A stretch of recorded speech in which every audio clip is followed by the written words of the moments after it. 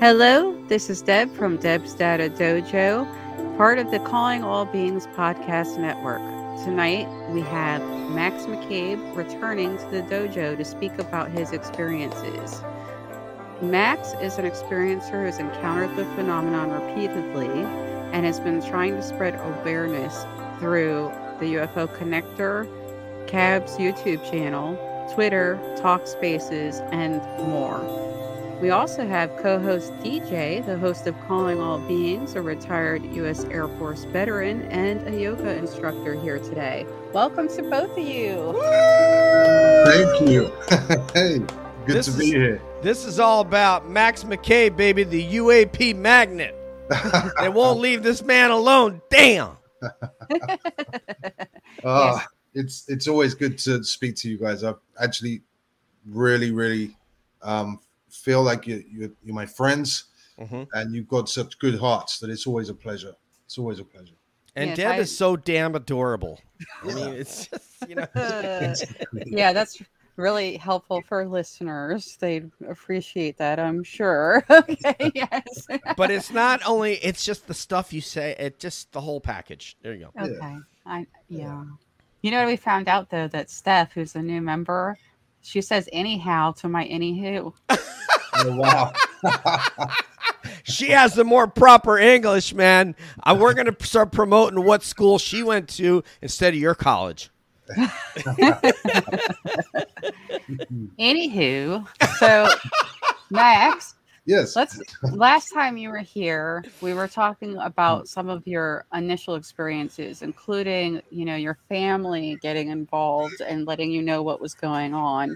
And that was about 2014. Can you please recap a little bit about those initial experiences? Absolutely, yeah. So my daughter and a neighbor was her best friend, stood outside the front of the house one night in late September, early 2014. I was in bed. They saw these balls of light in the sky, not very high, at the front of the house, dancing around, making formations and shooting off. Clearly anomalous, strange.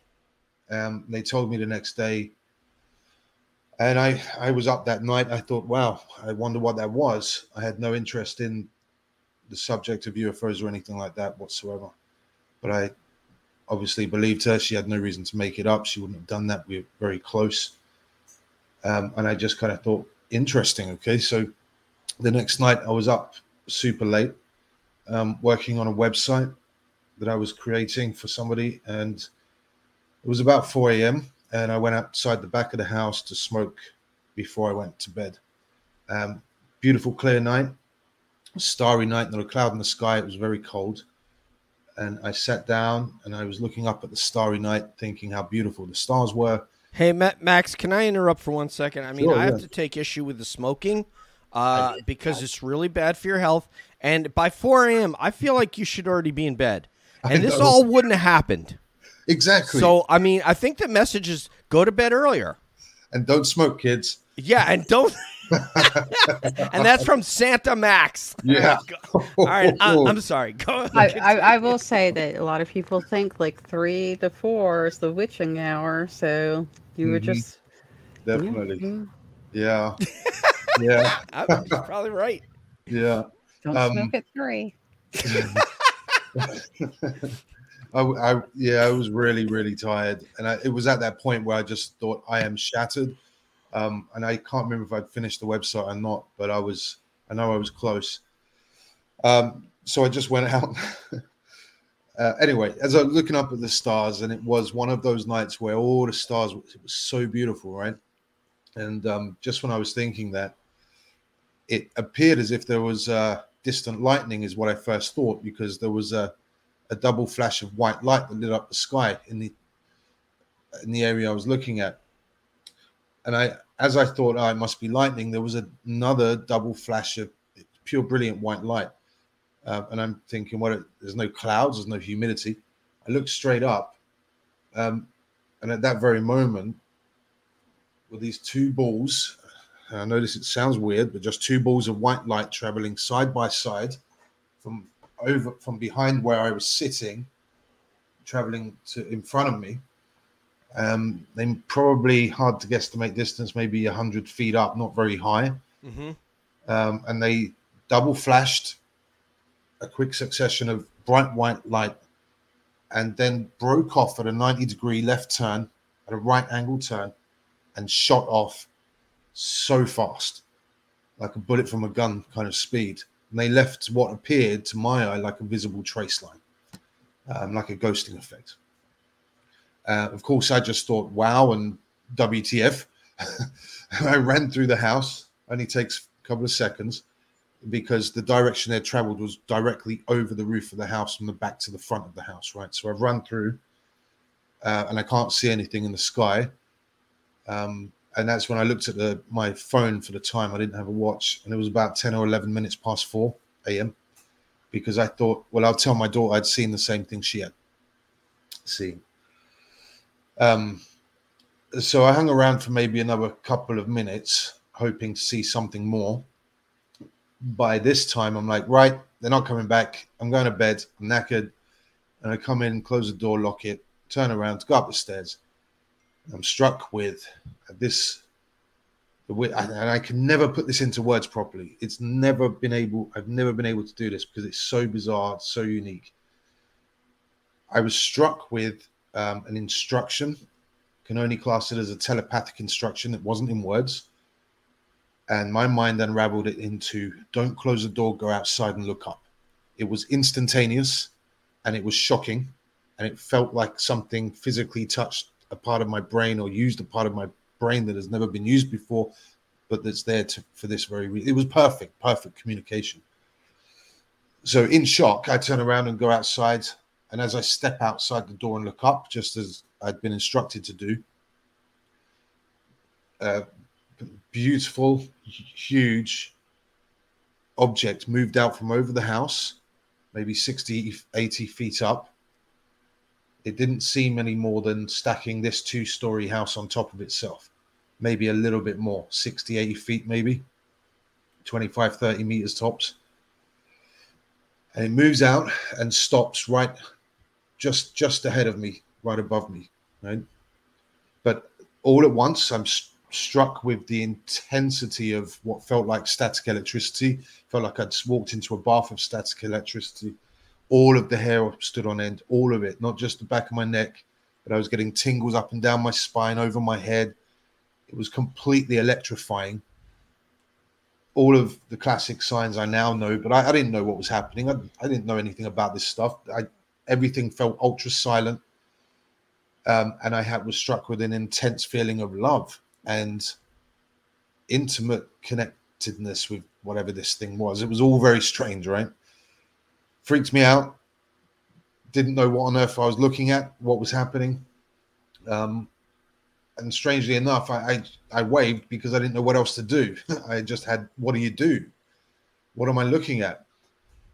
It felt as if I was being observed, watched very, very strongly. That it was more than just a feeling. It was scanned. It felt like whatever it had done on the staircase when I went to go upstairs and it told me to go outside and look up. It felt like whatever it had done there, it's almost like it hadn't broken a connection, and it was a tangible feeling. Like it was just bizarre in every way. You know what? I'm going to chime in on this one because this was about where we were last time. We talked last time about how you had a sensation of your brain changing and electromagnetic and all that. And we haven't gotten to the next part where things change to the negative. But I just wanted to comment real quick that you do hear a lot about this concept that we might be getting remote viewed, or that we might be getting watched or surveyed from people who have this experience and not necessarily able to see this object like you did. But it's just an interesting twist to everything. Hey, Deb, could you expand on that for me? Are you talking about remote viewed from the phenomenon or remote viewed from another human? From the phenomenon. Okay. There's actually people who have had experiences um, where they say, you know, that you can remote view to the craft, and they are watching these beings watching us, believe it or not. So I, that's yeah. I mean, a double remote view, basically. yeah, well, and then Yeah. apparently they get picked up because, you know, the whole method that they seem to work with is either electromagnetic technology or it's consciousness. We can't really say. We don't know. We don't know the science of consciousness yet. I don't think it's electromagnetic. That was my first hypothesis. And the reason I'll ask you guys what you think about this. The reason I don't think so is if they say that they can see outside the atmosphere, then I don't think it's electrical from at that point. I think it's another type of a medium that they're able to trap what you talked about, consciousness, because getting to Mars, I mean, that would, you know, from, you know what I mean? Like from an electrical standpoint, would take quite a while.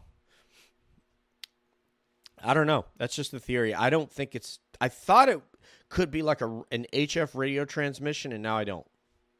But maybe I'm just, you know, throwing confetti in the air here. I don't know. Yeah, it's really interesting. We're gonna have to figure it out at some point, aren't we? And I hope Yes, that's what ma'am. science is going to go towards soon. Well, Max is going to do it for us. So, I mean, I'm not going to have to work very hard to figure out how remote. I'm just going to wait on Max to come up with this. Yeah. I wish. Yeah, it drives me nuts. Drives me insane not having the answers. Absolutely drives me crazy. But yeah. So this craft, this object, whatever it was, I struggled to say craft because that's an assumption in itself. Even though what was odd about it is because I had no knowledge of any of this subject matter, right? When I first described the shape of it, I would have said, and I did say, a horizontal diamond shape. There's a reason for that. Then later, when I started to, obviously after everything that started to happen, I delved right into it, became absolutely obsessed looking for answers. And, you know, when I look back on being so close to it, I would now, okay, this slight speculation, assumption, but it was, if you were looking at a disc, classic saucer, right? Except instead of a bubble above and below it, because of the way the light was shooting out from the top, from the center, vertically up and down, for some reason, you couldn't see the curvature, so it gave it a spike, more of a spike. So hence why a horizontal diamond. But it was just the most incredible, beautiful thing to see. Right. It had moving, what looked like plasma, moving, waving, just constant movement, and almost like it was setting the air on fire. But again, that's speculation. But it appeared to be plasma, golden tinge towards the edges, more white in the center, shard of light sticking above and below, emanating from the center, and beyond the moving edges, almost like it was lapping flames. What shape was the bottom? The bottom of the object. Well, both the top and the bottom Symmetrical. were perfectly symmetrical, but obscured because of the lighting effect that was shooting out from the top and the bottom. And the only since then, DJ, seeing.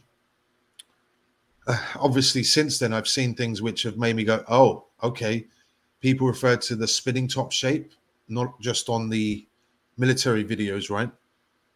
But people could say, well, that's in IR, infrared, or some other heat signature. But actually, that's exactly the shape that I was looking at. It's exactly the same shape. It also pops up in the videos that you know about. If I recall, you have put out on Twitter that there's an object that was taken near your house, a picture, correct? And that object looks very much like the gimbal. Is that correct? The picture near the house, like the gimbal. There was a guy that took a photo of the white balls of light, spears of light. You know, his name. I want to speak to him, so you know, his name's Martin Fitzgerald. He's not going to hear this because he's not the judging by the message that he put out, the photo that he put a message out on Facebook, Breton Community Group, back in, I think it was 2018. My daughter got in touch with me and said, "Hey, Dad, you need to see this because someone else has seen the balls of light that we all saw." And I didn't use Facebook at all at the time. So I asked her to contact him, give him my phone number. Please ask him to call me. Didn't give any detail, just please call me about this. He never did. And I've looked for him ever since, and I can't find him. But his description was 2 balls of light. He was walking his dog midnight-ish, and he watched them dancing around just above him. And then another one joined in, and then they shot straight up. And he said, "Has anybody got a reasonable explanation as to what these things are? They're obviously not drones," and so on and so forth. So, it leads into this, Debs, because a lot of people have seen these things around here. A lot of people, and it's ongoing. And there could be, a lot of reasons for that. But anyway, I'll stay on track with the. Well, unfortunately, it's time to go to the not so pleasant part of what happened next, and that's oh boy. So yeah, it did go a little bit south apparently after the first really positive, I would say, encounter. Although of course disjarring, and people talk about this shock and whatnot, but I think, your next encounter wasn't so great, and we didn't quite get into that last time. So that's, I think, where we are. Yeah. So I'll skim over when the thing was over me. I shouted out. I wanted to shout out sorry for someone else because I started to think this can't be safe. The electrical kind of feeling in the air was so overpowering, and I realized I'm really vulnerable right now. If this isn't going to be safe, no one's awake. Nobody's responding. Everyone's asleep. I'm by myself. No one's going to believe this, and no one's going to know what's happened to me. So I considered running in, considered shouting out. I thought about my phone in my pocket, and the thing started to move left. I was there for maybe a couple of minutes under it, tops. And so it started to move to my left. I ran under it, not wanting it to go, actually, because it was such an incredible experience. It was all very contradictory. And then as I got maybe a few dozen yards down the road, it curved and went up higher and faster. And I watched it go up, faster and faster into the atmosphere. Now, the next night, I'd stayed up for my girlfriend to wake up, tried to explain to her what had just happened as she went off to work. Laid in bed with my head tingling. I felt like electrical fireworks going off. Definitely something physical had taken place, because it did not feel normal. And but the next night I was determined to stay up in case it came back, right, in the hope that it would, and that she would stay up with me. Now, she was getting up at 5 a.m. to go and be a carer at 6 a.m. to work. And so she promised me that if it comes, call me and I'll get out of bed. She promised me, but she didn't. So I'm up all night on purpose, pacing backwards and forwards. And I'm out the front of the house this time. And all of a sudden, it appears to my right, and it's traveling just along the roof line of the 2 or 3 story houses over to my right, only 100 meters or so away, something like that. Not far. But it's about the same height that it was over this house, just over the rooftops of these people asleep. And that was a spooky thing, that while they're laying there in bed, this thing's just traveling over their bedrooms.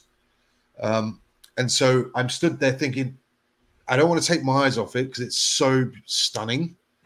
I also need to make a decision whether I'm going to use my phone to try to record it or call her like I promised I would. And so I end up calling her because I'd rather her share the experience than just try to get a grainy image on an old 2014 Nokia phone. And I called her and I'm trying to convince her, quick, you got to come now. It's here now. It's like, oh, man, I'm too tired. I'm like, really? Oh, my God. How many times did you see a UFO, man? Yeah, Jeez. Exactly. I'm getting my nails done, so, ET's going to have to wait. Yeah, exactly. And it basically, it does a 90-degree turn, just like on a dime, and it turns left, right angle, and it's now heading from my right to my left. And that's when I'm on the phone to her at that point. So by the time she's off the phone, the thing's zooming up faster and higher and going up into the sky and up into the atmosphere. So it was the third night, Debs, that this time I was determined. So I said, you have to go to bed early and you have to wake up, because it clearly is coming back around this kind of time, 4:30 in the morning. And so she does. And she gets up nice and early, and I'm doing the pacing backwards and forwards. And she's making coffee, and I'm out the back garden. And then from the opposite direction, it comes down out of the blue. It just comes down real from high up, almost straight down, like in a more of a really steep angle, and stops again at about the same height over the rooftops in the opposite direction. So I'm like, quick, see her. And she runs out from the kitchen. Because she's only 5'2", I pick her up and pick her up. And she's watching this thing just sat there, so beautiful. Honestly, I'd do anything to see it again. It's so stunning. I mean, there's no way you could describe it. We believe you, but for us, we can't imagine what that would be like to have it lingering there. I mean, the one site, the fleeting things that Deb's seen and I've seen are so fast. By the time you process it, it's gone. But with you, I mean, you're actually there processing it. It's beautiful, man. It's giving me tingles at the back of the head right now just thinking about it. I will argue that my first UAP, I was the one that was gone because I didn't hang around. I was busy. Deb, were you having your nails done? No, I was driving for work. Well, that's no excuse. You'd pull over. Yeah. Everyone is saying that, but I had clients in my car. Yeah, but hey, kids, there's a UFO. Look at that. Yeah. So, I told you that since then, other clients saw them while I was driving, and I couldn't stop, and I couldn't see it because I was driving. But anywho, that's another story. But you know what? You need to be a less responsible driver. That's the problem. I guess. So you know what I was thinking about, Max? A lot of people speculate that this could possibly be human technology, which of course a lot of people are like, that's crazy, right? But when you think about if they're just like hanging out over people's houses and kind of surveying, I would think there would be like a moral issue there, getting that close and freaking people out. And I mean, I don't see it. Like, I don't see a whole bunch of people saying it's totally cool to just freak everybody out. Yeah, it would be the ultimate prank, though, right? If it was, but the problem is going to come because then you're gonna talk to me, and I'm going to ask you by what method is it's flying, and you're not going to be able to explain that. And I'm when I say you, I don't mean you and Deb. I mean you, the skeptic, you, the Stephen Greenstreet. Everything's a drone, because I'm going to start talking about. All right, let's start talking about the aerodynamics of this thing, the propulsive properties, and they're not going to be able to explain that. By the way, on record, Greenstreet admitted that he definitely thinks there's a phenomenon. And thank God. I mean, because I just couldn't wait for him to, now. I mean, really, I could care less I care what he thinks, like I care what Mick West thinks, which is none. So I don't care. Anyway. Yeah, that's the thing. I've got to say, it's I find it really. I understand people's skepticism. If they see, if I hadn't have gone through it myself, I don't know. I probably would have an open mind, as I always did anyway, an open mind of any subject. Always give people the benefit of the doubt. But it's for me, and for anybody, I think, that goes through something that close and that bizarre. I couldn't believe it. This is the ontological shock, is I couldn't believe it. I couldn't process it, but it happened. There was no denying that it happened. So to me, the idea that it's, when people argue about military black secret projects and drones, and sorry, but no. Right. Why are they flying over houses in Peterborough? Yeah.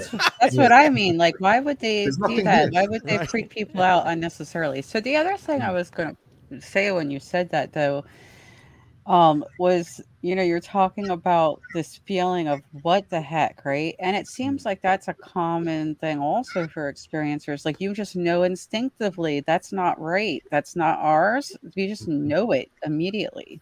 Everything about it, Debs, even the light that emanated from it was unique. It was Hmm. instantaneous, instantly, right? You Right. recognize that you've never laid your eyeballs on something with that type of light before. Everything about it is so unique and bizarre. So it is instantly recognizable. It's not like mistaking it for something else. By But the way, I mm, just want to comment that I've done research on people just looking at these objects and have learned that you can have burns in your eyes from looking at them because of possible UV mm, issues. Did you yeah. have any irritation in your eyes? Just curious. No, and that's I asked my girlfriend maybe a while back. When I started to learn about these things, physical effects. I mean, of Hmm. course, when I was under it, I did think myself personally, it just didn't seem to be clever with that much static electricity, right? But the other part of it, like you mentioned with the eyes, is I thought what was the other bizarre thing about the luminescence was how incredibly bright it was, and yet it was gentle on the eyes. Hmm. So it was, almost like staring directly at the sun in terms of intensity, and yet it wasn't hard to look at. So that's part of what I mean by everything about it was bizarre, like Th- the luminosity, the type of light, the intensity of the light. My brother asked me later, well, if it was that bright, it should have lit up the entire area. And I was like, you know what? You're right, because it was that low over us. It was that super bright. Why didn't it light up the whole area like daytime? So everything about it doesn't make sense. The And one I saw did do that. It oh, it did light did. up the sky significantly, Oh, but it was wow. in one of the triangular shaped Hudson Valley, and I just did not see the underneath aspect. So Mm, I'm making an assumption there was a triangle. I saw it from the rear aspect, but uh-huh. what was significant about it, was the fact that it was very lit up when it. I saw it come up above the trees. It just lit up the sky like almost Wow. a pseudo daytime. Right. And So that leads into other questions of why are we getting different types? If it's not different, is it one phenomenon that's one thing that's masquerading as several different things? Or is it several different things and we're no way to clumping them know. into one basket? Right. No way And to then know until we make contact. But Exactly. I did want to say one thing about the sunburns because Terry Lovelace's book, Deb, correct me, it might be Incident in Devil's Den. I sounds believe right. that Devil's Den is in Arkansas, and they were stationed at Whiteman Air Force Base, where the B-2 is now. And they went to Devil's Den on a photography camping trip. He and his fellow airman named Toby. And when those guys were dropped off out of the craft, they went up in the craft, they were examined, they were dropped back off at their campsite. They literally got in the car, beat feet, and screamed out of there like nobody's business. And they left their campsite intact. They didn't pick up anything. But when they got to a convenience store, the gentleman at the convenience, and the reason they went to the convenience store is they were severely dehydrated, which you could imagine if you went up into a craft for any amount of hours, what would happen with your heartbeat. And if they didn't give you water or something to drink or intravenous hydration, you would be very dehydrated because your heart would be racing. So when they went to a convenience store, the man behind the counter said, what the hell's going on with you boys? You look like you're sunburned, and that's why they went directly to the hospital on base. And I'm not going to tell you the whole book, but it's a great story, and their experience may have been different than yours from a standpoint of the ultraviolet light. Yeah. Good point, DJ. Because one of the things I wanted to look into, and I found some papers on this, I was fascinated with obviously Kit Green, Gary Nolan's work, the stuff that came out a few months back, because I have massive questions, right? Is if obviously I'm under it, very close. Um, time-wise, what's strange about it is there was some sort of time issue, but there was nothing chronologically missing from my perspective. So why wasn't I hurt, right? I asked my girlfriend, do you remember me having any kind of sunburn or red face? And I can't remember, because again, I don't think I did. If I did, it may have been just slightly, but I'm not saying I did. Me at the time, I knew nothing of any of this stuff. So I'm confused. I was initially confused as to why there's so much noise made about negative health effects, right? Well, why didn't I have any then? Were you wearing your Stormtrooper's uniform? Because those of you who don't know, Max is also an actor. Because that could explain it. If you're actually, I did have another theory that may explain it. Oh, she's going to be serious now. Okay, go ahead. Okay, I was just thinking. So a lot of people talk about time dilation as part of travel, right? And a lot of people talk about, you know, what could the lights be about? Could they be using them, you know, with the metamaterials to help with cloaking? Who knows, right? But what I find interesting is when you describe your encounter, you're describing an object that sounds like it's moving pretty slow. And almost every person that I've heard like talk about, you know, loss of time, etc., it sounds like their object's going like that. It's moving pretty quick. So, but the fighter wing one was not. I mean, it's obviously moving at the same speed that the fighter was, but sitting off the wingtip. What, did he have a time dilation issue? Yes. They said that about the fuel the fuel count in a fighter, you're talking about an hour and a half of fuel compared to a plane that might fly you 6-7 hours worth of fuel or more.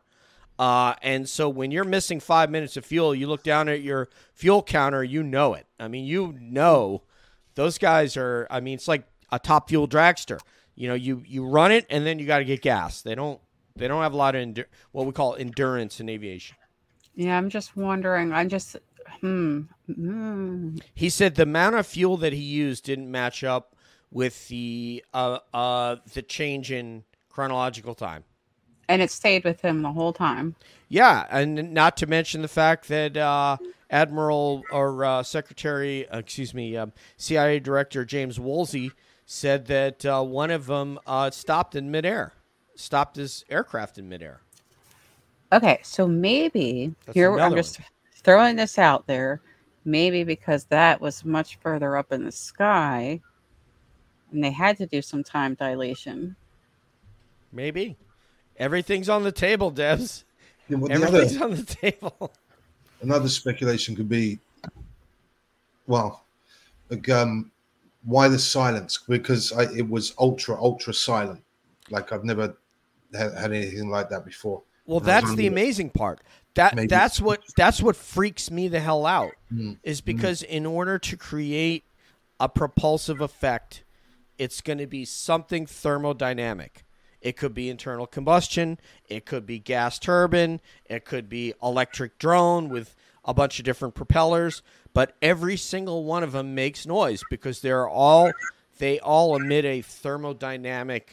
There's a thermodynamic result of their propulsion. Yeah, exactly. But it seemed to only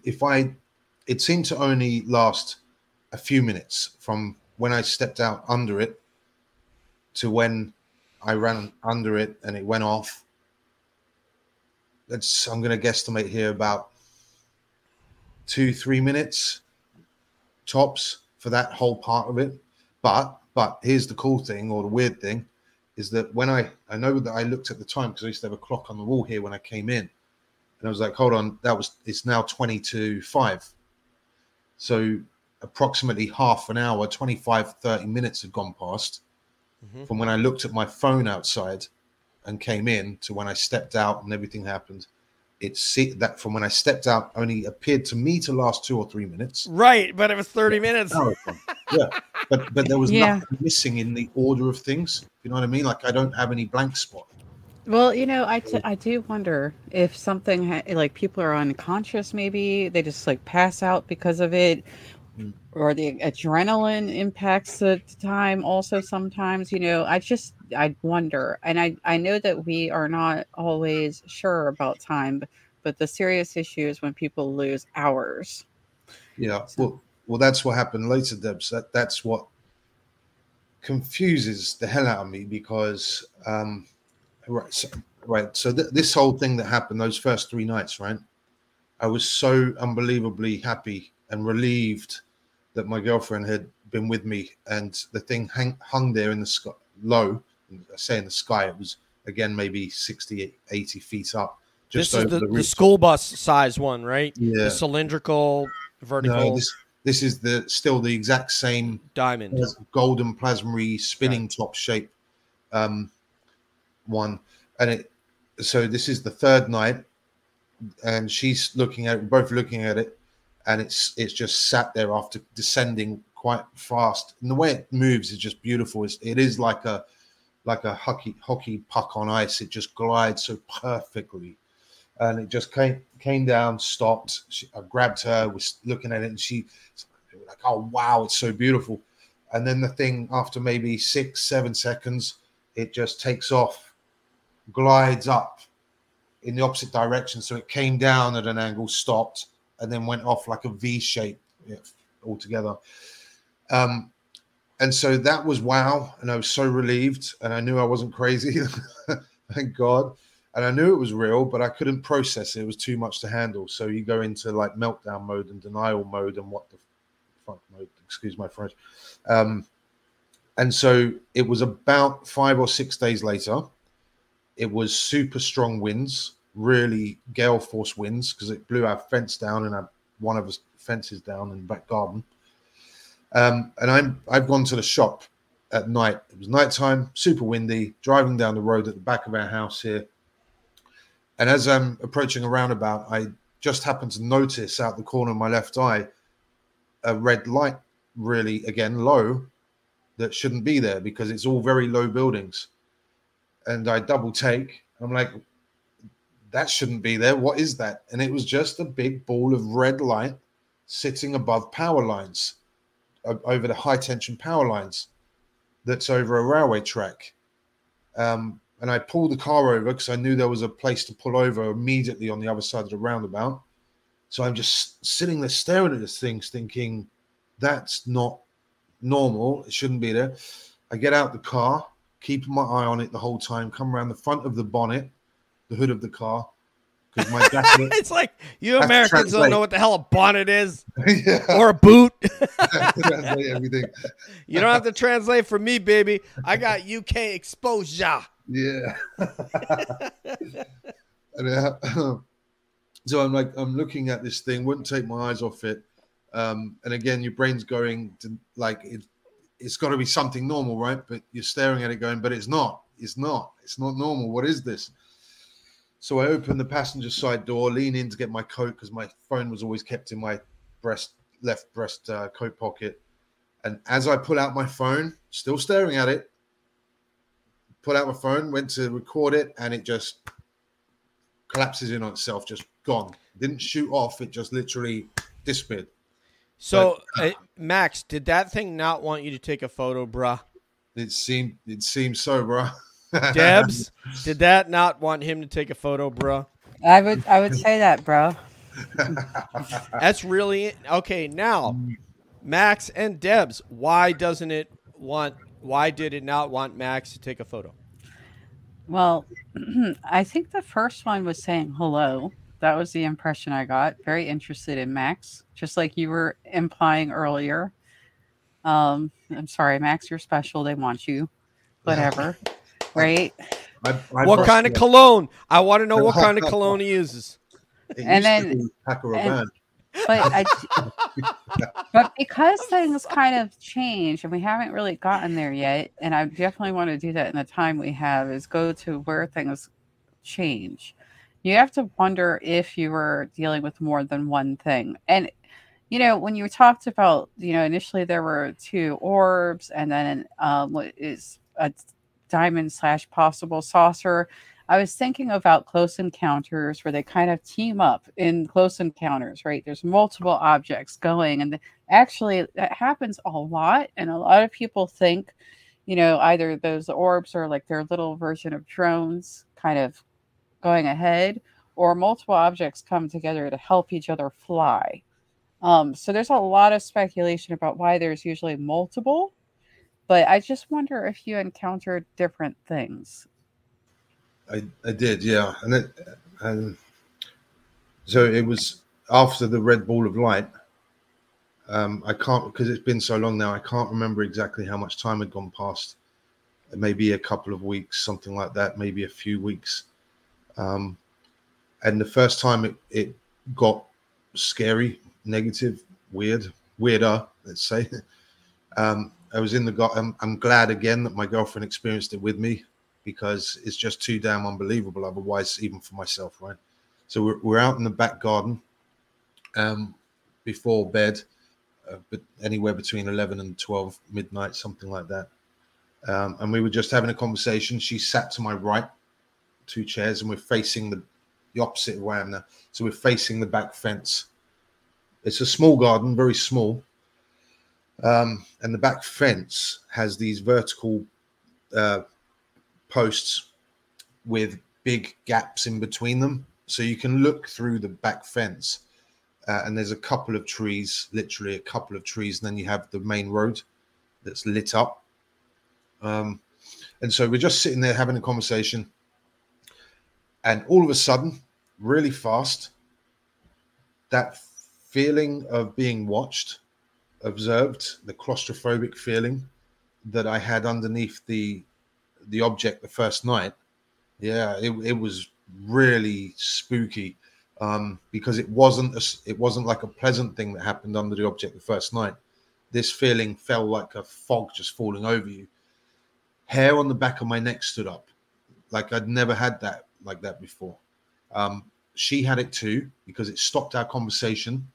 Everything fell silent all at once. She said, "What the F is that?" I'm like, sitting there frozen solid. And as we realized something extremely weird is happening, these big, heavy, far too unusual, like really heavy, big, loud footsteps from both the left and the right side of the fence started to walk towards our position, towards in front of us, right? From the left and the right. And you could tell it was bipedal, and they were extremely exaggerated, very loud. It was like something out of a nightmare that was real, because I've never frozen solid in my whole life. I've never been frozen with fear like that ever before. Never known anything like it. She got so scared that she actually jumped up and said, "I'm sorry, babe." And she ran inside, slammed the back door, and I'm sat there. I'm unable to move. You're on your own, Max. That's yeah, exactly. She abandoned me. I'm sorry. The Wolfman about to roll up. Yeah. If it was just like the footsteps, that's I would have thought, well, this is weird, because we don't have any large predators here. We have the occasional stag, big deer.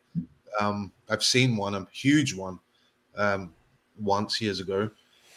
But other than that, we have foxes, rabbits, badgers, the odd badger, a hedgehog. You know, there's no large animals. This thing sounded like a damn dinosaur walking behind the fence. 2 dinosaurs. Is this like a Sasquatch type of a deal, or what are you thinking this is?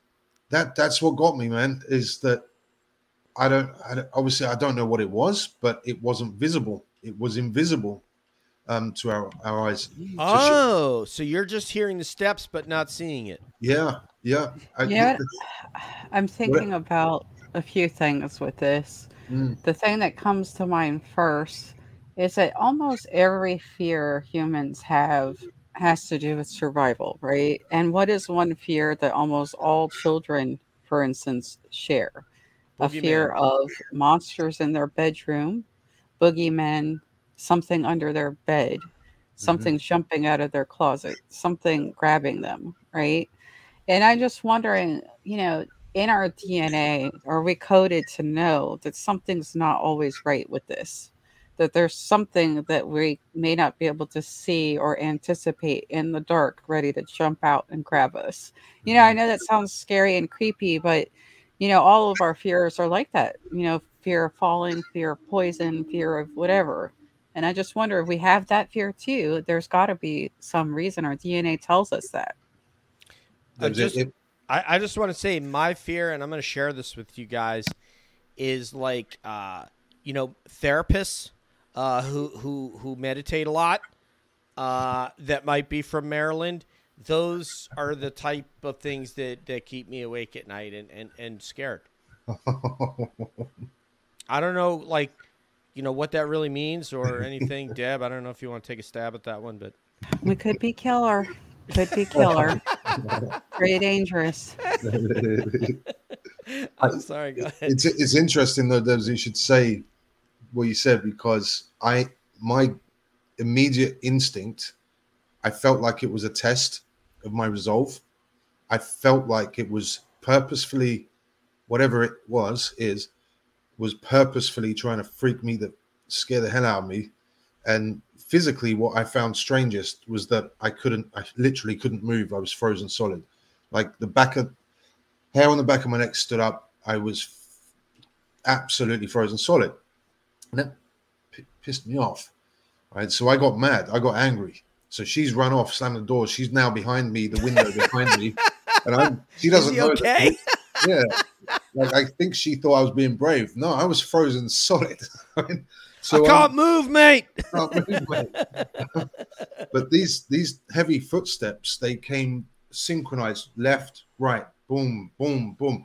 So whatever these two things are right in front of me, a few feet in front of me, just behind the fence. But you can see through the fence, and there's nothing there. I saw nothing. And so I got really angry, and I gritted my teeth. I'm like, come on. I mean, I'm ready to be pounced on by, like you said, Deb, some monster from a nightmare, by the sounds of it, by the feeling of it. And just as quick as the feeling had dropped and fell on us, and the silence and the intense feeling of being watched, it lifted just as quick as it had fallen on us. And it was such a relief, but there were no sounds came from anything walking away. So I sat there for a few moments, gained my courage, and stood up and walked over to the fence line, looked over, nothing there. Nothing there. So, and we've both said to each other since, why I wish we'd have looked up. We were so focused on what was happening in front of us audibly that we didn't think to look around. And so that was the first time anything intensely negative or apparently negative had happened. But I took that as some sort of test. I don't know why, but I felt like it was testing me. It's interesting you should say that, because I haven't shared this story really before. I think I told TJ and a few other people. But right in the beginning, when I started studying the UFO phenomenon, which was not my original intent in life, I assure you, I was not thinking about it. But one of the first things that happened within a few weeks was there was knocking on my window in my bedroom, and my bedroom is on the second floor. Wow. And my boyfriend heard that as well. And he's extremely skeptical, by the way. He heard it too. And it went on for so long, I had time to go outside, look outside, saw nothing outside my window. Still have no idea what it was. It kept going while I was looking. And that was it. Like, I don't know if it was a test or anything like that, but my response was, I'm going to go check it out. I'm not scared. I don't think that's cool. So I don't know. But I have also relayed out into the universe, please don't get inside my house without my permission. Like that, I will not respond well to that. Mm-hmm. You can meet me outside. Yeah. But are both of you open to a in-person interaction with beings? Like, how? First, you, Max. How would you react to an invitation to board a craft by beings? Things have changed over the years now, but I'm aware that the physical response in us when faced with something like this is, if this is the right phrase, abject fear, like a natural response. From anybody, any human.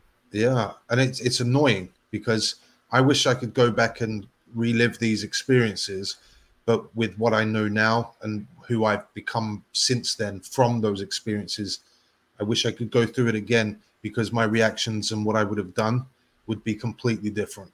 I could try to overcome that natural response, which is interesting to consider how the first night I felt an overwhelming sense of love. I mean, it put tears in my eyes. My eyes welled up, and I was surprised at that. And it didn't seem natural. And again, it's profound. I mean, you're seeing something that a minimal amount of people compared to the world's population have seen at close range. Yeah. A minimal amount of people. Yeah. And back in the day, that would have been called a miracle, right? They would have had a religious epiphany. I think that's what they would call that. That's exactly, because I'm not religious, and I've never been religious per se. I've always been, again, open-minded. Maybe you could say agnostic. But I honestly had no idea what I was looking at and what I experienced. And I didn't, still to this day, I don't know what to make of it. I don't know. I wish it was just as simple as ETs from somewhere else. That makes it nice and simple, but I don't know. I don't want to put all my eggs in one basket. So okay, after that night in the garden, right? My son was born, my youngest son, and he had a really hard time. We had to pull him out early, way too early, 10 weeks early, to save him from possible brain damage. And it was the most intensely negative, scary time for emotionally. All my other 3 children were born healthy, no problems. And with Blake, my little boy, who's now 7, he had a really hard time. And so I thought we were going to lose him. I couldn't deal with it. I wasn't handling it very well.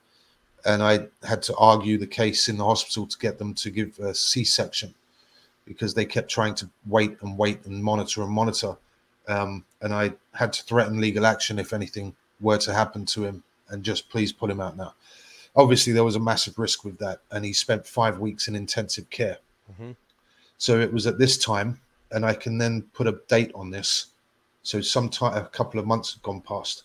So he was born on, or was pulled out, let's say, out of the oven early, 17th of March, 2015. Oh, the day before me, my birthday. Oh, wow. Really? 18. Oh, yeah. And McGrillen also has the same birthday as me, Andy. Oh, so. Cool. Oh, wow. Cool. Yep. Yeah. Yeah. So he spent 5 weeks in intensive care, right? So 17th of March, 5 weeks after that, that's when I know he was here. And within that week, within that 5-week window, my teenage son had come to live with me, who was now 14, my oldest son, unexpectedly, and with a whole host of problems that came with that and under the circumstances. So it was a tough time, lots of other reasons that I won't go into now, but it was a really tough time.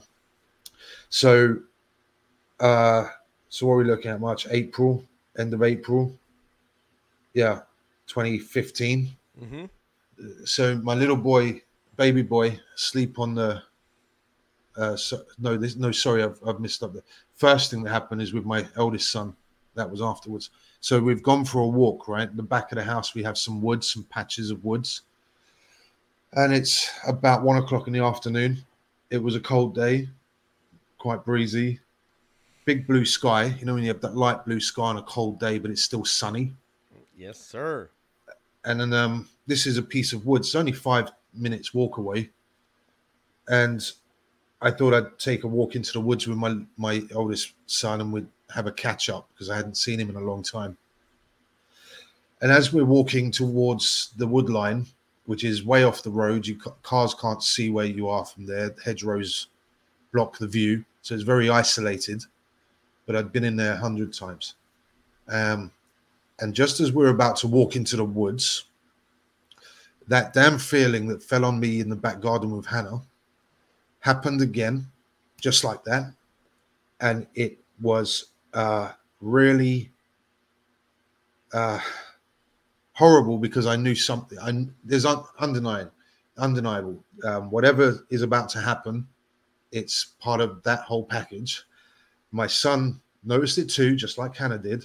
I've stopped and I'm scanning in the woods thinking, why is there danger? It was imminent danger, overwhelming feeling, hair on the back of the neck stood up, silence falls, feeling of being watched is overwhelming, like unnatural. And he says, Dad, what is that? As in the feeling. I'm like, in my head, I think, oh shit, he feels it too. It's not just me. You feel it too? I asked him. He's like, yeah, I don't like it. And then all of a sudden, that feeling of being watched wasn't just a claustrophobic feeling from all around. Suddenly it felt like it had a direction. And as weird as that is, it's like, that's the only way to put it. I felt like it was drilling a hole in the energy right back. Yeah. Like somebody staring right in the back of your head, and you feel it. You tangibly can feel it, sense it, like any other sense that's obvious. And so my immediate response was to turn and look up in the sky behind me from where that was coming from. And as I've looked up, this very, very dark, blacker than black almost, cylindrical object, cigar-shaped object, whatever you want to call it, just moved to the left behind the only puffy cloud in the sky. And I just caught it as it went, like almost like it was hiding. It went to hide. And what's really interesting about that is black is not like a natural color in the sky. Like unless a craft or aircraft is black, it's an unusual. It provides great contrast against the blue sky. I just had a revelation, and just throwing this out there. Is it possible that your first encounter happened because they wanted you to know that there was some danger in the area, and they wanted you to be more aware of what was going to start happening near you? I put it down for the longest time, and I still, if I had to choose what I'd prefer to think, I'd prefer to think that it was, and I used to just think it was just in the area, and it happened to notice this idiot that's up at 4 a.m. in the garden, the only guy that's awake in the neighborhood, and it wanted to come in for a closer look. That's what I prefer to assume, because it could be. But then, like, none of it makes any damn sense, because although I prefer to think that it was just in the area and noticed me and came in for a look, it doesn't answer all the questions that come from everything that happened. It felt like it was toying with me, messing with me. Like it got way too personal. It got way too scary. What's the word? It became invasive. It became... Well, let's talk about two things. One thing is perhaps it started as that happenstance, and then it recurred as a result of its interaction with you and your knowledge of it. Secondly, you talked about invasive. You talk about it staring a hole in the back of your head. You talked about in the garden. Is it possible that you think, like Terry Lovelace said, when that mantid being looked at me, I felt like it knew everything about me. There was nothing I could hide from it. It looked at me and immediately knew everything about my entire past. That's definitely how I would describe being under it that first night, DJ. It really did feel like that's what's beautiful about that communication. The instruction it gave me was, it's like so perfect. And when we train, we're verbal creatures. We're born a blank sheet, and we have all this potential as babies, right? And yet we limit ourselves by learning verbal language communication. What it taught me was that whatever it did, however it did it, whether through technology or some other means, we're definitely capable of receiving, because I did, and it felt like it was an innate ability within myself to do that. So translating it into words, don't close the door, go outside and look up, is a very laborious way to describe verbally something that was received perfect communication, instantaneous, like a absolutely perfect instant communication. Because it's not words. Otherwise, we would say, oh, these intelligences are multilingual. You know, they go down to Chile and they can speak Spanish, and then they're over in Varginhas and they're speaking Portuguese, and then they're speaking British English and American English. I think they just make you feel, so they give you an instruction that goes into your consciousness, and you know what it's asking you to do, and you just do what it says, but it's not, it comes back to you in words. Just like I just asked my wife a little while ago, hey, as a joke, kind of, because I already knew what it said, can you translate this Spanish to see how she's doing on her Spanish? Because she speaks Portuguese. And what did she do? She translated it to Portuguese. Yeah. So you're doing this. They're speaking to you in some way or communicating with you, and you're translating it into English. They're not speaking to you. I assume they're not speaking to you in English. Okay, so I had a couple things I wanted to comment on. Sure, go ahead. It's your show. Thank you, DJ. One was, even with our own communication, words are just a very small fraction of everything. So it's the words themselves mean very little compared to the way we say the words and the body language, right? Yep. But the thing that I keep going back to, a lot of people say when they have that first experience, it changes them. We talked about in the past, we spoke about, what possibly is happening within our brain. You had a sensation of change. So maybe even if it wasn't intentional, because you had that first encounter, every other encounter since has either been something you can detect or has been magnified for you, perhaps. Yeah, exactly. So many questions. So many questions. So yeah, it stumps me sometimes. There are just so many avenues to go down, all speculation, and that angers me because I'm annoyed at it. Like, why do that to me and then leave me hanging, man? Well, like, Max, if this could not have happened, would you wish it never happened from the get-go? It's interesting. At the time, I was really, really upset with it all.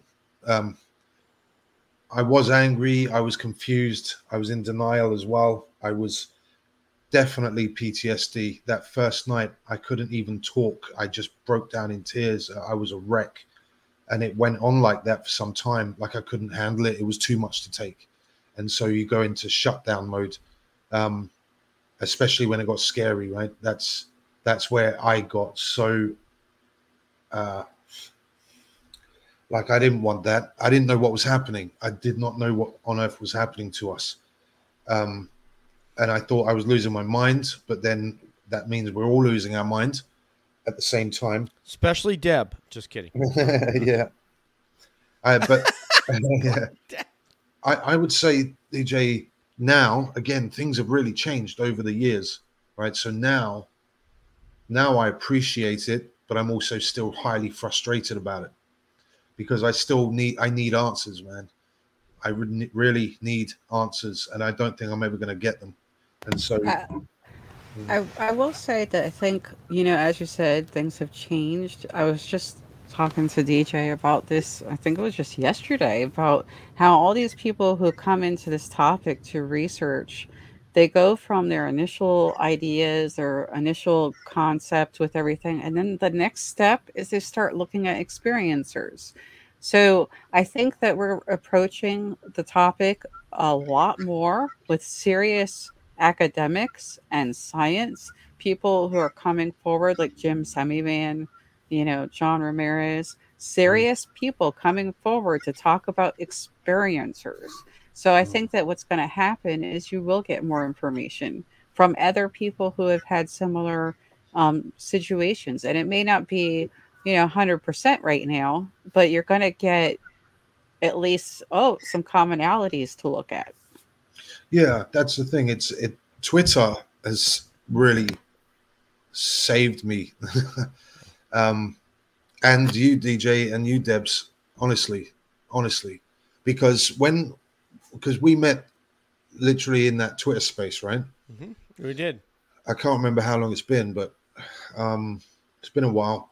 But the thing was, I hadn't spoken or dealt with what it had done to me. And I just tried to deny everything, even though it overwhelmed me. It's been in my mind 24 hours a day, 7 days a week ever since. Really? I cannot get it out. It's overwhelmed my mind ever since that night in 2014. Wow. It never leaves me. Okay. Okay. Let me ask some questions here.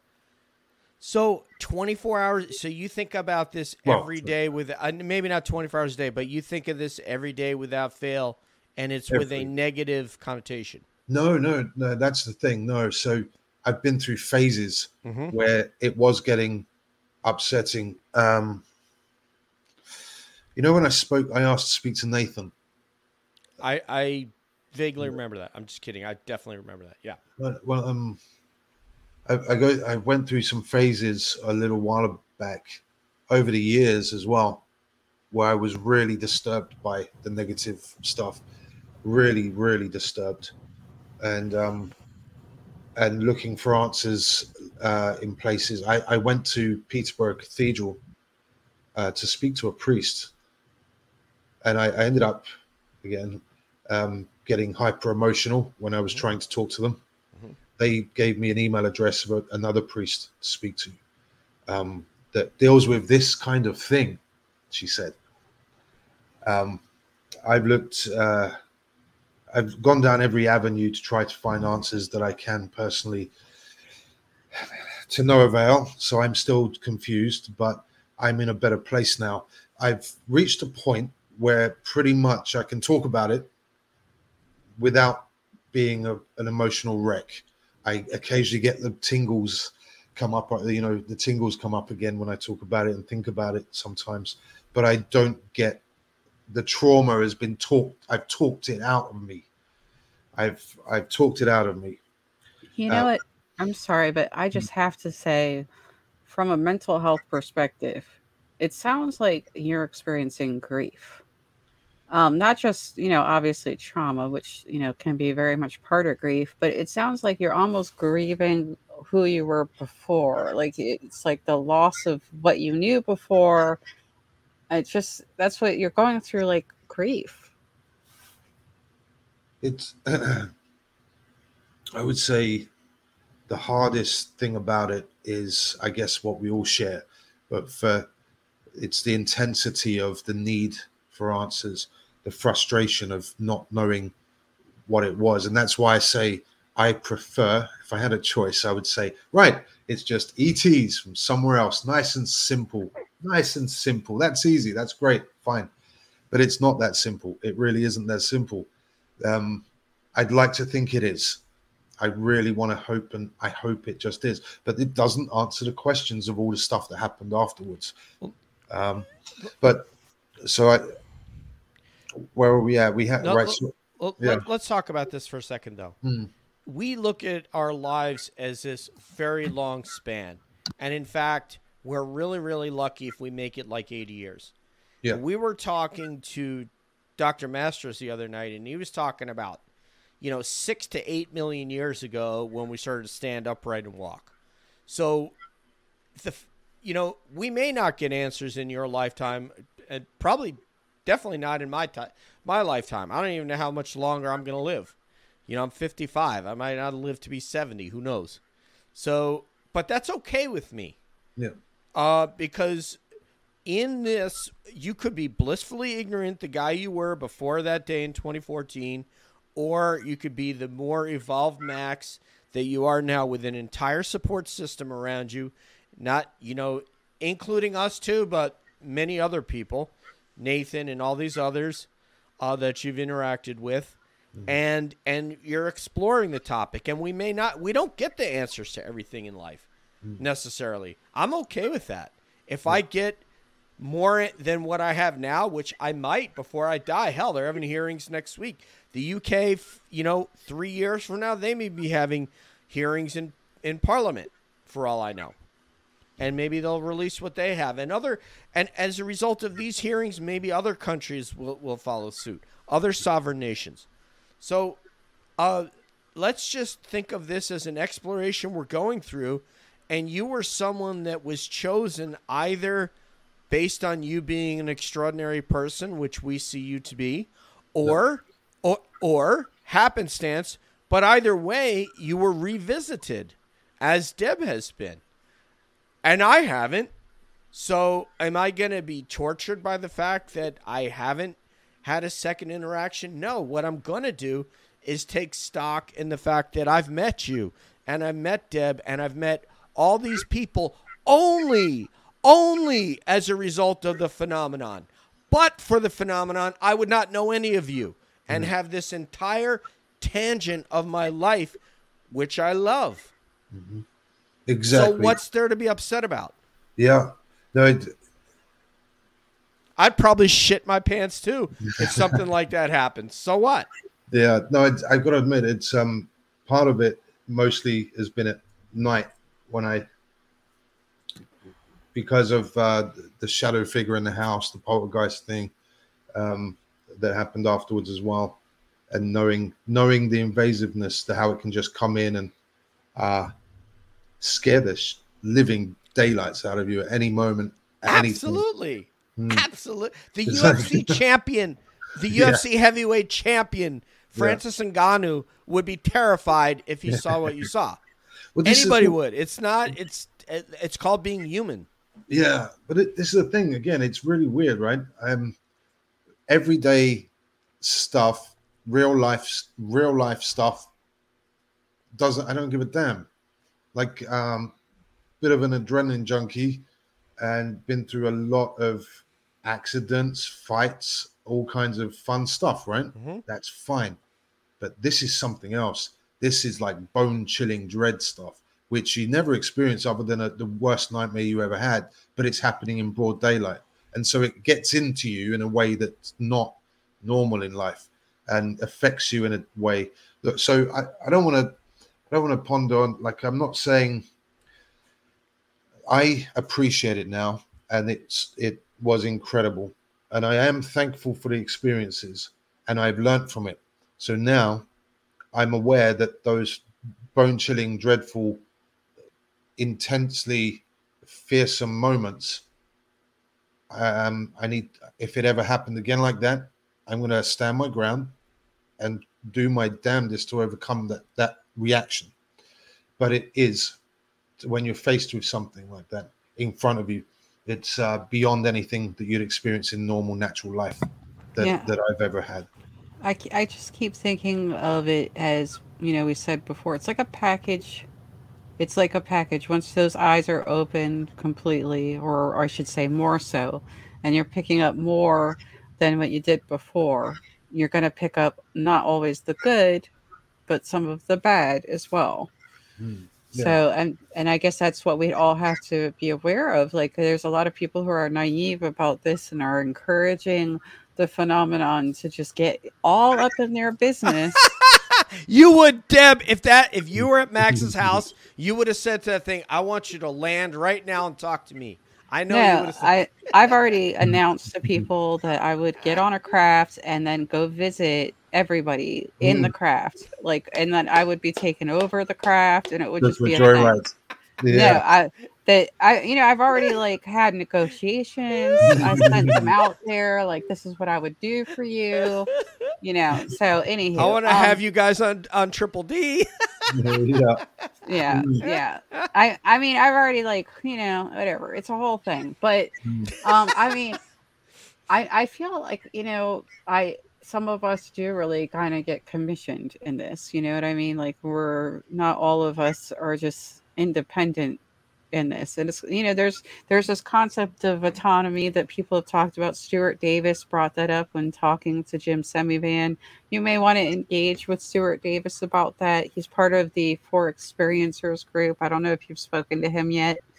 I did take the free trial at one point, and I joined one meeting, and I'd spoken with J. Christopher King, great guy.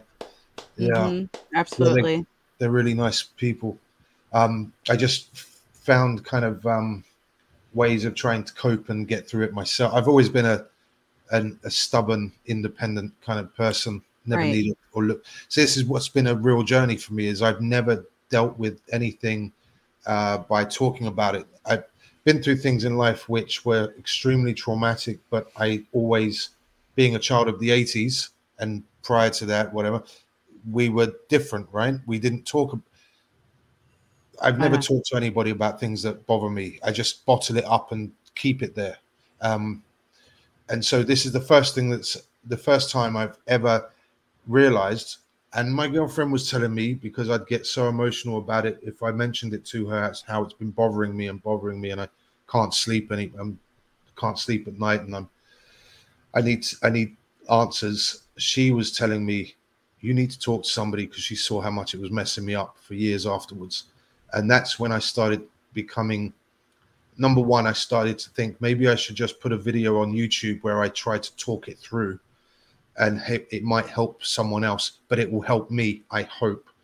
And I did a couple of videos on YouTube just with me trying to talk it through. And then I realized Twitter had spaces, and I joined in a space one night listening to, it was Danny Silver and a few other people talking about some cases. And I didn't know what Twitter Spaces was. It was a brand new thing. So I joined in just to say, I'm coming from this from a different angle, because just from having an experience, I needed to talk about it. And I don't really, from a different angle. And they ended up asking me about it. I spoke about it. And then I realized, wow, that felt good to get it off my chest and share it. It really felt good. So that's when a few nights or a couple of weeks or something later, DJ and I met in a space, and I think I was talking about it then. Yeah, And all of us were in that addicted to space. talking about Right. it. I will also say that if you look at Opus, they have certified therapists who are, working with with experiencers. They understand that they are there because they believe and support experiencers, and that's not actually that important for any therapist. You can go and get treatment for this. I should point it out, because therapy is not supposed to treat the why, they're supposed to treat the result. So I don't know, I just want to point that out, that's out there also. Thanks, Deb. So when John Ramirez spoke about it, I think on your program, DJ and Calling All Beings, so I did actually contact them, and I had a therapist. She gave me a link for some of the, what do you call it now, HemiSync audio to listen to. Yeah, so I downloaded a bunch of that and listened to that.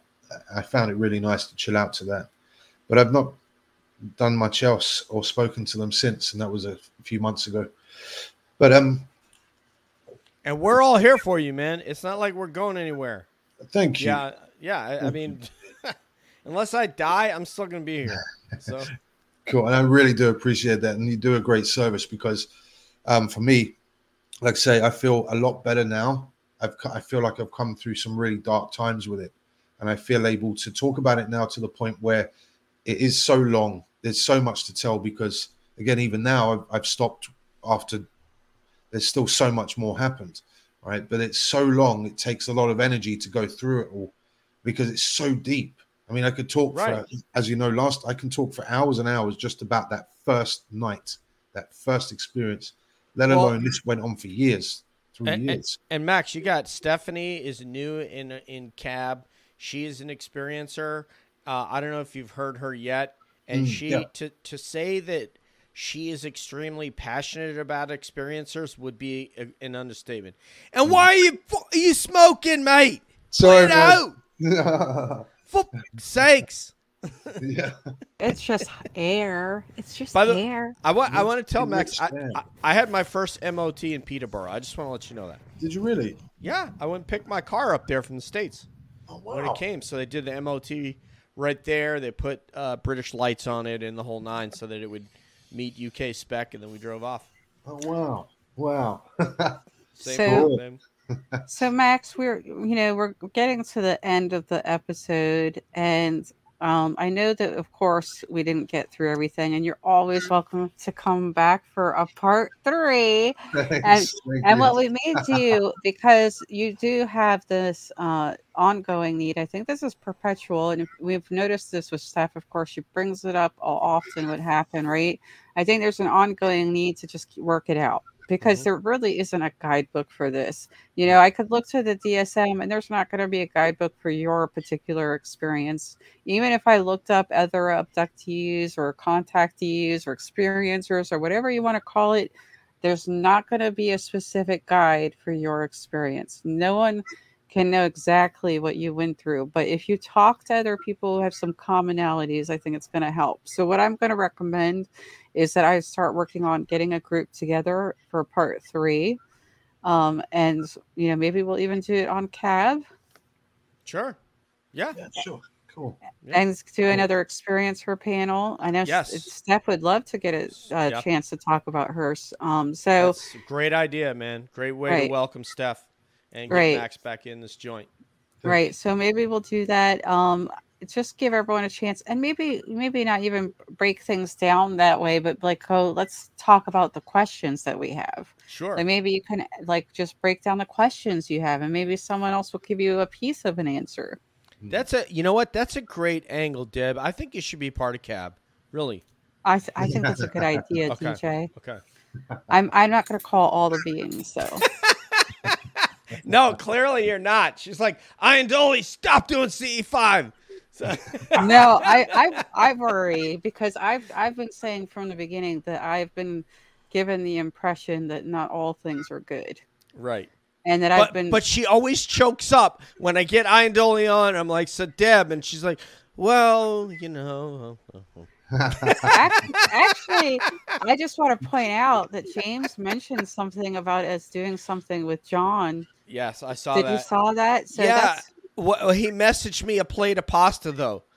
He's like, it's Joey's birthday over at the Paradise. Because he knows that the family, the place where I go for dinner every time I come home is right across from his house. It's the Paradise. And he sent me like a photo of the rigatoni that he was eating. So okay. So Max, I'm going to give you homework, okay? Because Sure, that's yeah. kind of what I do sometimes. Yeah. My homework is for you to just write down a list of all your questions, and then you're going to bring them. Bring your questions, and you don't have to go through everything again. Why are you shaking your head at me, DJ? now I'm like, try as you might, you're never going to find anybody like Deb. She's a one-off, baby. You're not going Whatever. It's totally She's normal so to lovable. to interview people and then give them homework. yeah. right? Oh, yeah. I mean, every show does this. So, yeah, it's not really out of the norm. Yeah, that's cool. Yeah, 'cause, yeah, there's definitely lots of questions, and I'm one day I'll get through the whole story. Well, you know what? Max. I know that it's not over because even between I think the very first time we spoke and then later on when we were about to do the interview, you were telling me about some of the other things that were happening around, including a helicopter over your house, right? So we have a lot more to unpack. Yeah, absolutely. There is a lot. Hey, There's too Band of much. Brothers wasn't done in one episode, Max. It's like Right, 6 yeah. episodes, man. So, I mean, we haven't even got to Bastogne yet in your story. Yeah.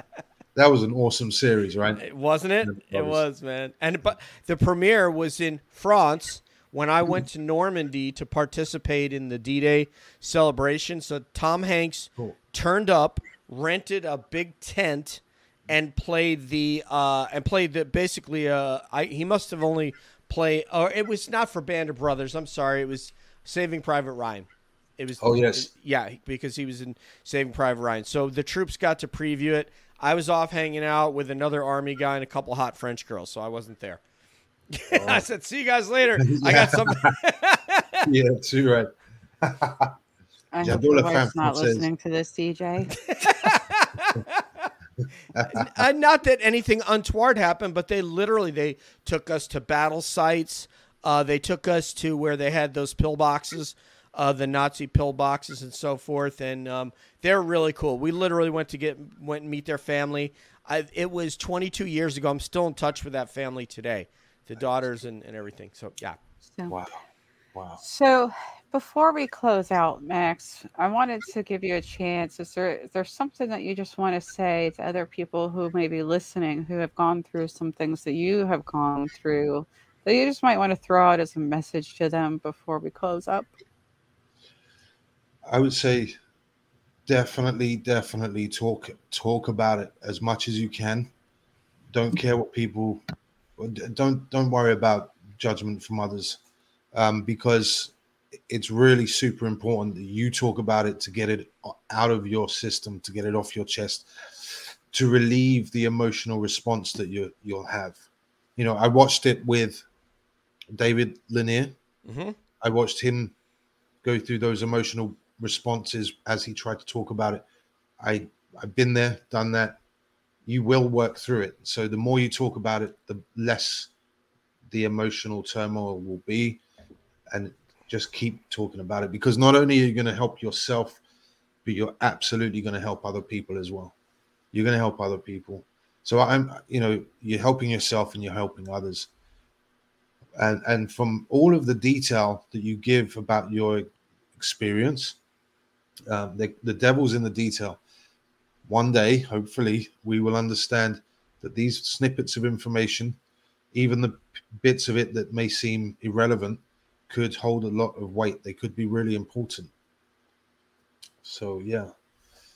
It's amazing how when we connect the pieces, so many pieces seem to connect. You know, it's like I'm not trying to be silly and funny, but it's just there's so many things that end up mattering that people are not seeing.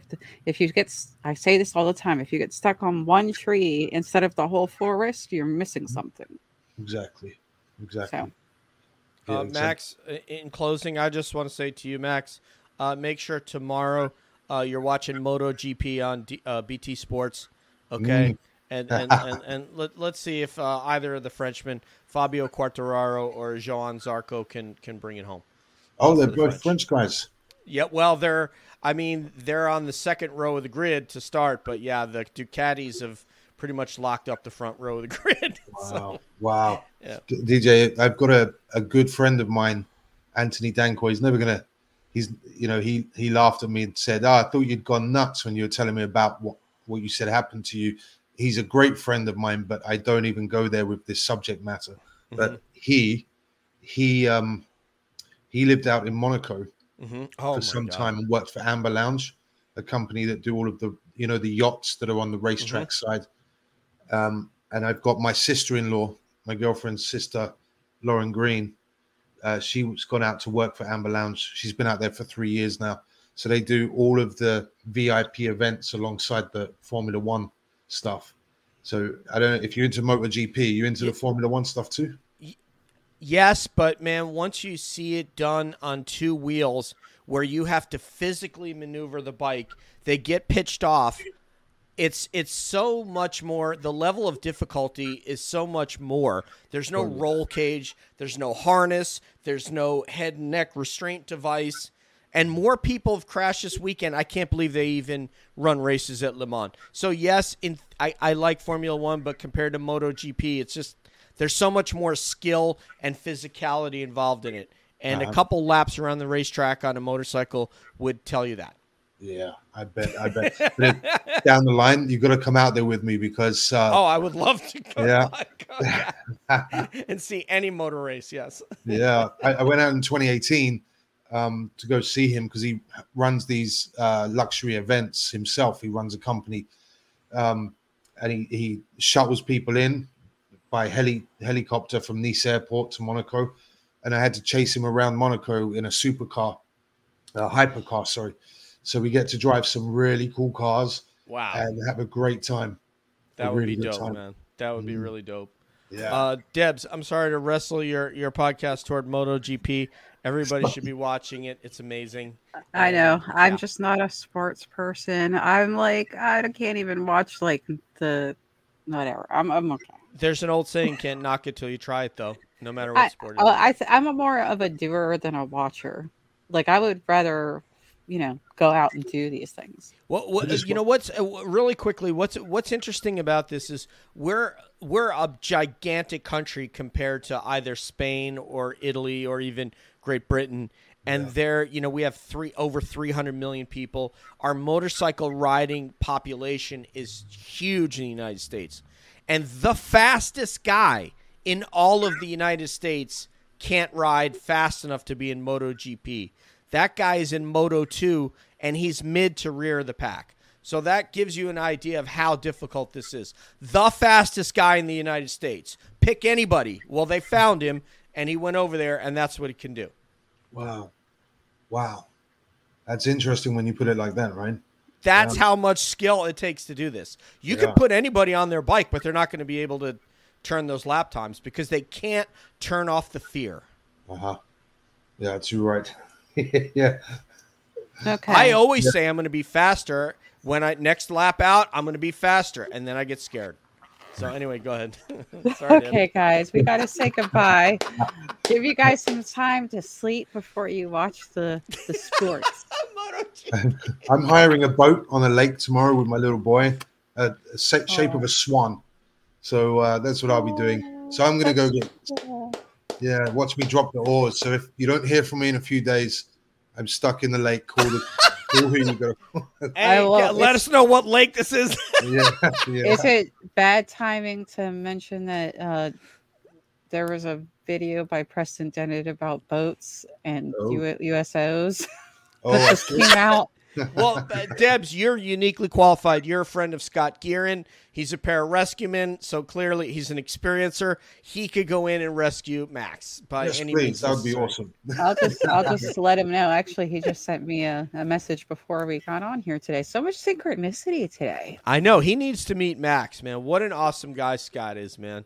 Yeah, he could join that panel. We could ask Scott to come do the panel. That'd be another good guy to have on the panel. Yeah, we'll get together. Right. Deb will be primary on helping us put together this experience for panel. So right, because he jumped here at Simpson Airfield. Yes, 10 minutes away. Yeah, right. He's a legend in the community, man. He's gonna join me for a Bentwaters reunion kind of show that I'm working on. So hopefully it'll work out, but we'll see. Not to name drop, but I have a friend that I go to the track with that was a member of SEAL Team 6. And when I mentioned Scott Gearin, boom, he knew who he was right away. Nice. So here's a Navy guy aware of an Air Force pararescueman special ops guy. And he knew who he was right away. So that Scott he's well known. He's an awesome person. Yes, he is.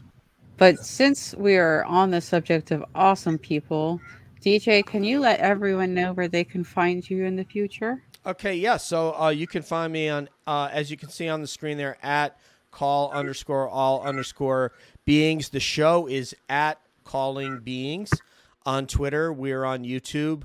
We're on Facebook now, believe it or not. We're on Instagram and TikTok, thanks to Falarius Kevin. We do the show along with Deb as our researcher.